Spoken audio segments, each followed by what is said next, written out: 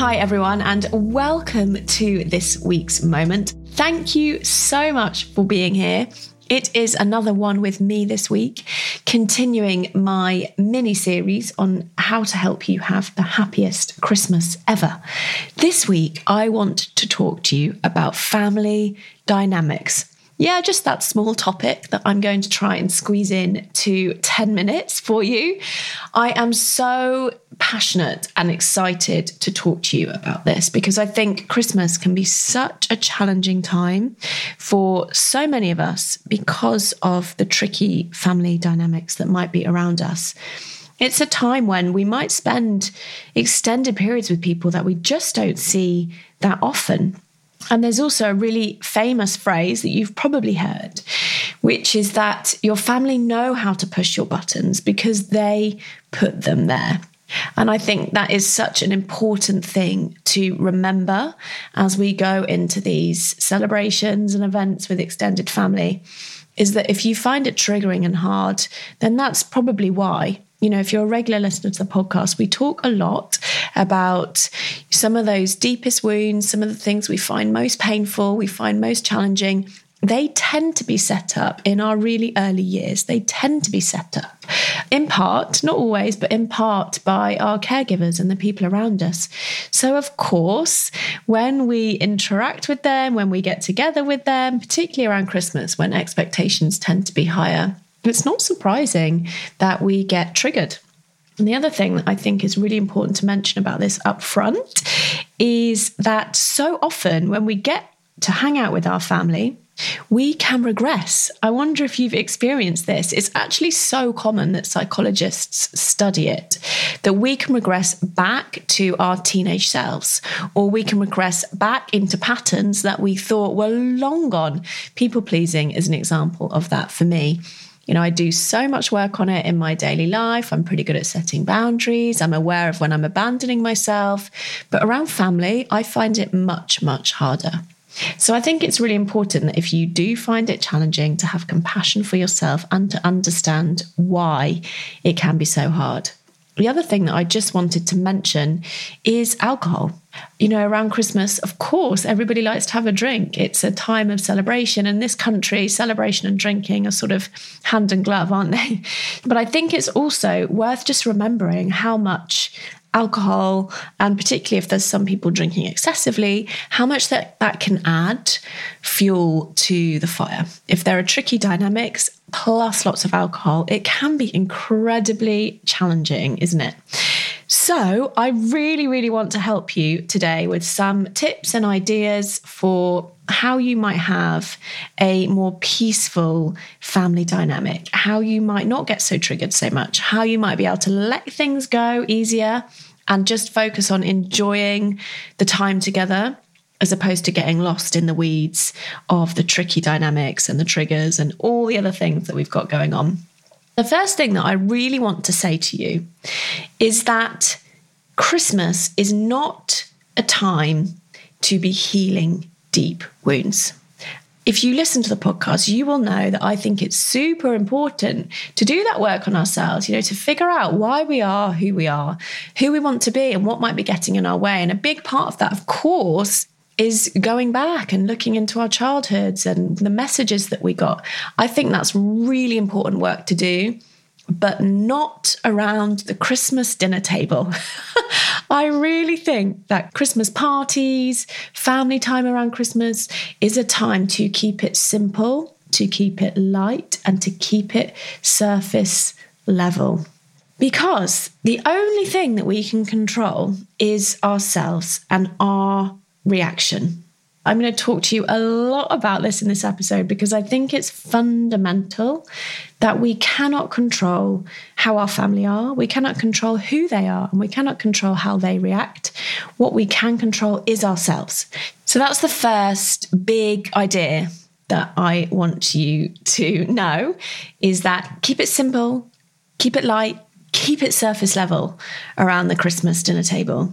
The other thing that I'm going to talk to you about for the rest of the episode, because it is so fundamental, is that we can only control and change ourselves. We can't change who our family are. We can't change how they react. We can't even change their reaction to us. The only place we have any control is ourselves and our reaction. And I think this is one of those things that is really easy to say, isn't it? But actually, in practice, it's really hard to do. So let's delve into this in a bit more detail. One of the things working with hundreds of clients on this over the years that I've seen, and one of the common triggers and friction points in families, is when we expect people to be different than who they are. So I had an example. I was working with a client a couple of years ago, and she just hated the way that her father-in-law spoke to her. And we were unpacking this together, and I said, well, how long has he spoken to you like this? And she said, forever. He's always been this way. So I said, why are you expecting him to be different? And she went silent. And there was this real penny drop moment when she realized that he is just being who he is. And she has two choices in that moment. She can accept him as she is and do what she needs to do to let his comments wash over her, or she could set a boundary, which might be limiting the time with him. But I think getting clear on expecting people in our family to be other than who they are is so often where our friction and our tension can sit. So if your mother-in-law, for example, has never offered to help you with the washing up, don't get frustrated when she doesn't offer this time, because she's showing you who she is. Now, it may be that you want to ask her. It may be that it's a boundary that you want to set. You know, if you're going to eat here, we all muck in and help. But that is taking action. That's really different than sort of sitting and seething in that annoyance and then sort of bitching maybe to your partner or your sister about it when she's left the room. So I think this is really important, is can you accept people as they are? Stop expecting people to behave differently than perhaps they've shown you for years. And of course, you might want to take some action around that. You might want to set a boundary or do some communication or whatever it might be. But fundamentally, are you expecting people to be different than who they are? So have a think for a minute. What are your expectations of people? Are those realistic expectations? The other thing that I wanted to talk to you about, how to keep it drama-free, is to plan ahead. As we were just saying, people have shown you who they are in your lives for years, most likely. It is so brilliant and useful that patterns get repeated and that people are highly predictable. And the reason it's brilliant is because we can plan for it. And so often we put ourselves in these challenging situations around Christmas parties, family get-togethers, and we expect ourselves to be able to handle the challenges as they come up in the moment. I think that's too high an expectation on ourselves. I would really invite you to plan ahead. Some of the ways that you can do that is think about, what are some of the safe topics that you want to talk about with your family and your extended family? What are some of the things that you won't discuss? So for an example, some things that you might not discuss might be the past, it might be politics, it might be your personal life. There you go, 3 Ps, past, politics, personal life. What are the things that you will discuss? Have this prepared so that if someone asks you a really challenging, triggering question, maybe about your recent separation, or maybe you lost your job, or maybe you've just moved home and you don't want to talk about it because it feels too sensitive and triggering, have something prepared that you will say back to that. So you could say, oh, I think about that all the time. You know, just for today, I don't want to talk about that. Or you could say, oh gosh, don't get me onto that. I'll talk forever. How are you doing? Really simple, easy ways just to deflect the conversation back if it's something that you don't want to talk about. But please prepare it, because in the moment, if you're asked one of those questions that you don't want to answer or doesn't feel okay for you to talk about, 2 things are likely to happen. You're either going to overshare and start telling Auntie Jane all about the pain, and you're thinking, why am I saying this? I don't want to be saying this. Or you might get defensive and angry. Neither of those things are ideal. So give yourself the best chance and plan ahead and think about what you might do if some of these challenging things come up.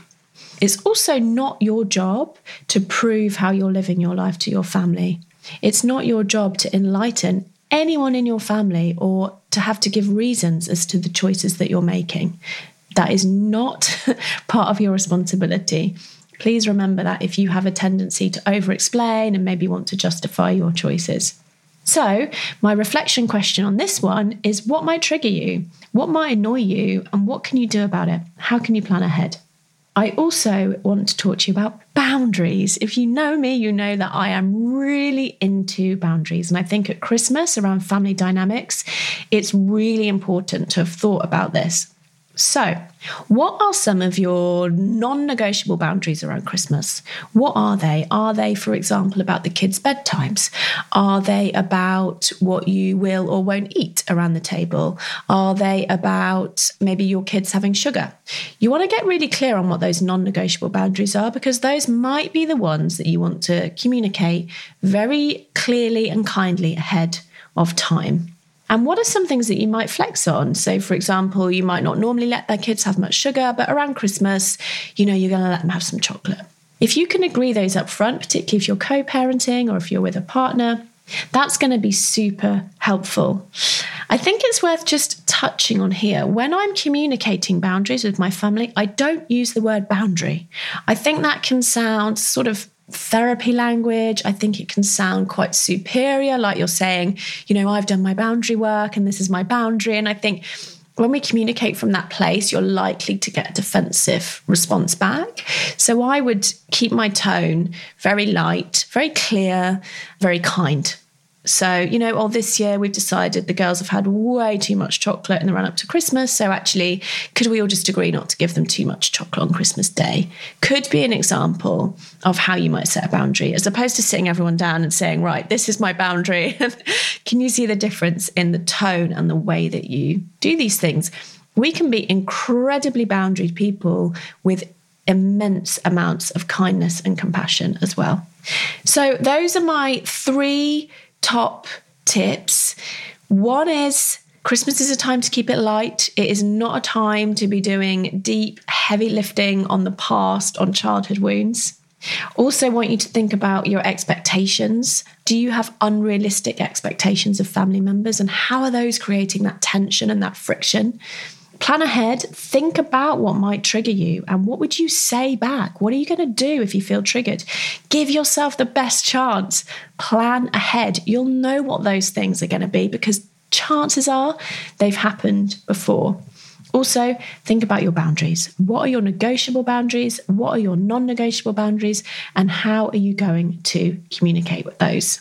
Final thought from me is, what's your intention for spending Christmas with family? What is your intention? And just keep coming back to that when things might get rough or challenging. That is going to be like a bullseye for where you want to go.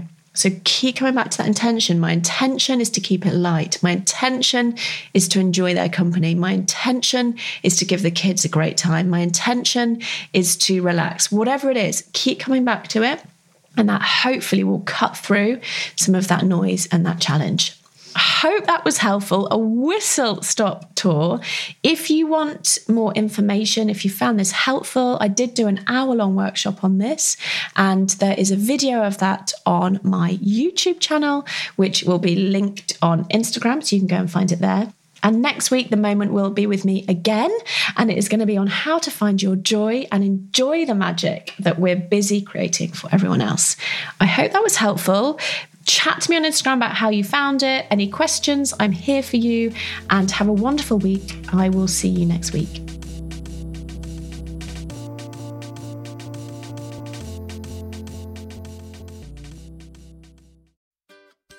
Hi, I'm Lauren. And I'm Nicole. And if you enjoy this show, you will love our podcast, Self-Care Club. Every week, we trial a different form of self-care and report back on the results. We've tried everything from cuddle therapy, setting boundaries, laughter yoga, and many more. 2 friends who rarely agree on anything, testing out the world of self-care so you don't have to. We've even written a book dedicated to self-care practices that cost you nothing.